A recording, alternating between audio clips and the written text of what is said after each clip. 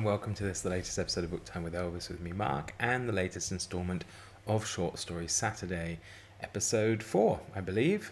Today we have a very nice short story for you.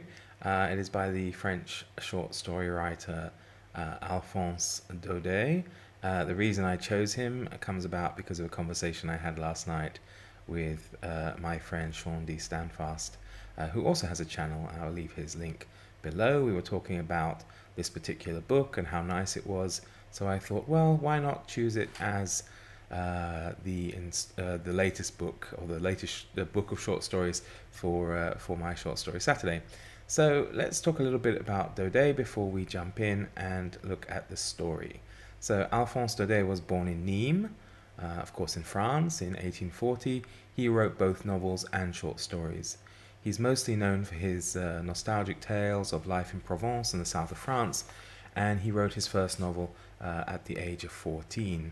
Like many people at that time, and it seems to be a common theme, his parents unfortunately lost all their money, and this meant Daudet couldn't finish school, and he went to live with his elder brother in Paris.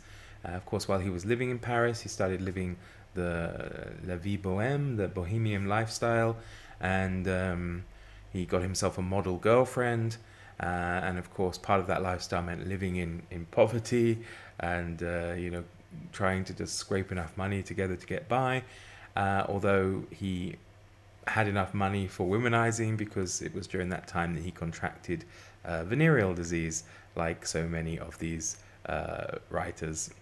In 1862, he decided to spend the winter in Corsica, and it is from this experience that we get the book that our story comes from today, and the book is the Lettres de mon moulin, or the Letters from my windmill, published in 1869. Later on, he married a fellow author, a woman called Julia Allard, and they had 2 sons and a daughter together. When the Franco-Prussian War broke out in 1870, he joined up to fight the Prussians, so he joined the French army. However, he found himself fleeing Paris not long after because of the terror brought about by the problems with the Paris Commune. He travelled to Venice and London, and he suffered from a terrible problem with his spinal cord, which was actually due to his venereal disease, and unfortunately it was what killed him quite suddenly in 1897. Right then, so let's kick off our short story. So the book is called Letters from My Windmill, and it's by Alphonse Daudet, and the short story I decided we would read today is actually the first one in that book, called First Impressions. So here we go. I'm not sure who was the more surprised when I arrived, me or the rabbits. The door had been bolted and barred for a long time, and the walls and platform were overgrown with weeds, so, understandably, the rabbits had come to the conclusion that millers were a dying breed. They had found the place much to their liking, and felt fully entitled to make the windmill their general strategic headquarters. The night I moved in, I tell you, there were over 20 of them, sprawled around the apron, basking in the moonlight. When I opened a window, the whole encampment scampered off, their white scuts bobbing up and down until they had completely disappeared into the brush. I do hope they come back, though. Another much surprised resident was also not best comforted by my arrival. It was the old, thoughtful, sinister-looking owl, a sitting tenant for some 20 years. I found him stiff and motionless on his roost of fallen plaster and tiles. He ran his large round eyes over me briefly, and then, probably much put out by the presence of a stranger, he hooted, and painfully and carefully shook his dusty grey wings. They ponder too much, these owlish, thinking types, and never keep themselves clean. It didn't matter. Even with his blinking eyes and his sullen expression, this particular occupant would suit me better than most, and I immediately decided he was only too welcome to stay. He stayed right there, just where he had always been, at the very top of the mill, near his own personal roof entrance. Me, I settled down below, in a little whitewashed, vaulted, and low-ceilinged room, much like a nun's refectory. I'm writing to you from my windmill, with the door wide open to the brilliant sunshine. In front of me, a lovely sparkling lit pine wood plunges down to the bottom of the hill. The nearest mountains, the Alpilles, are far away, their grand silhouettes pressing against the sky. There was hardly a sound to be heard, a fading fife, a curlew calling amongst the lavender, and a tinkle of mules' bells from somewhere along the track. The Provençal light really brings this beautiful landscape to life.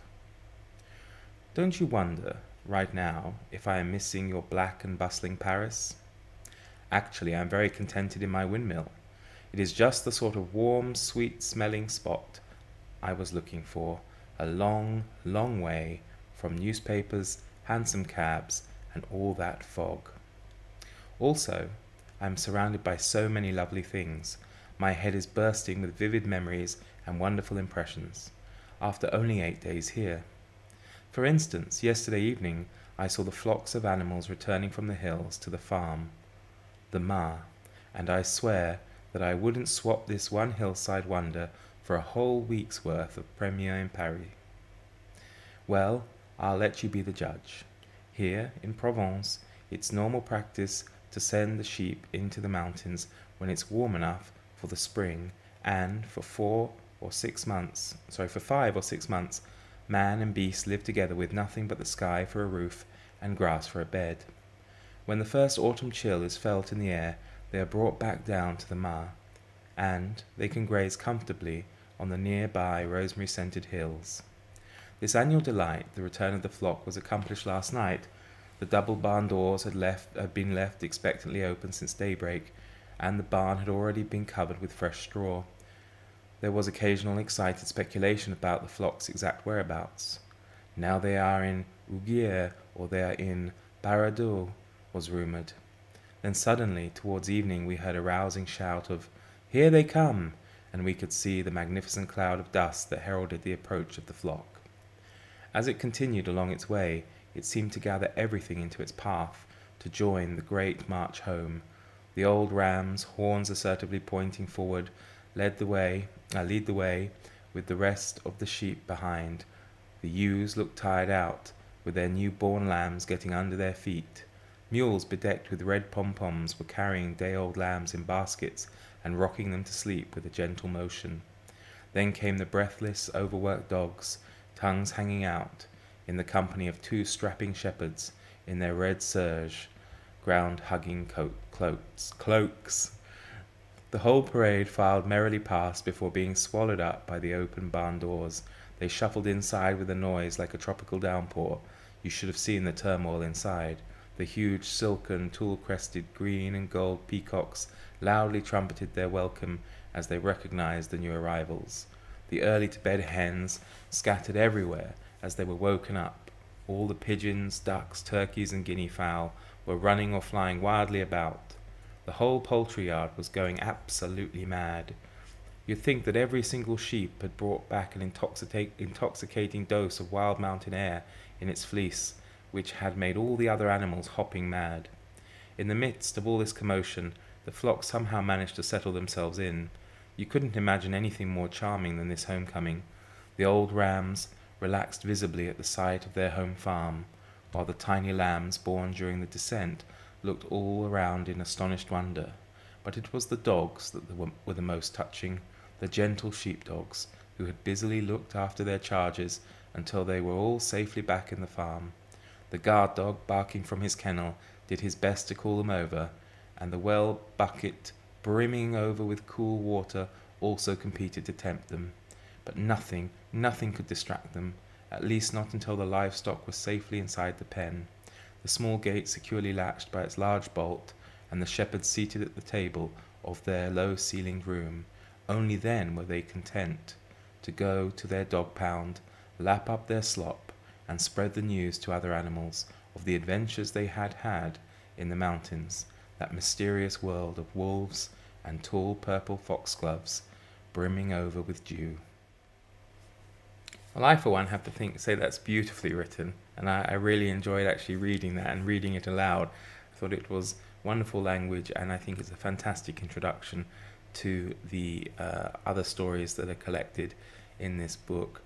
I mentioned that he got the idea for writing this book while he was in Corsica, and of course he is talking there about being in Provence.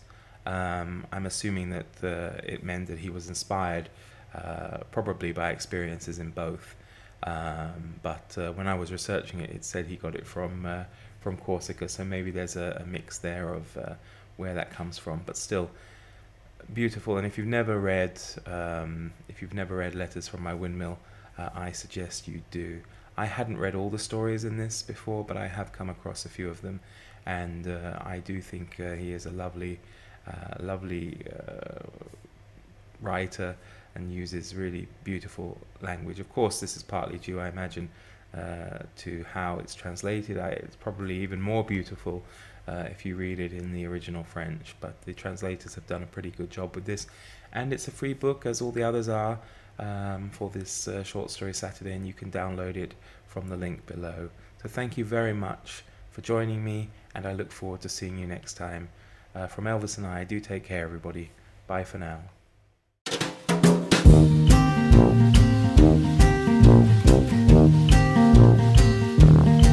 Better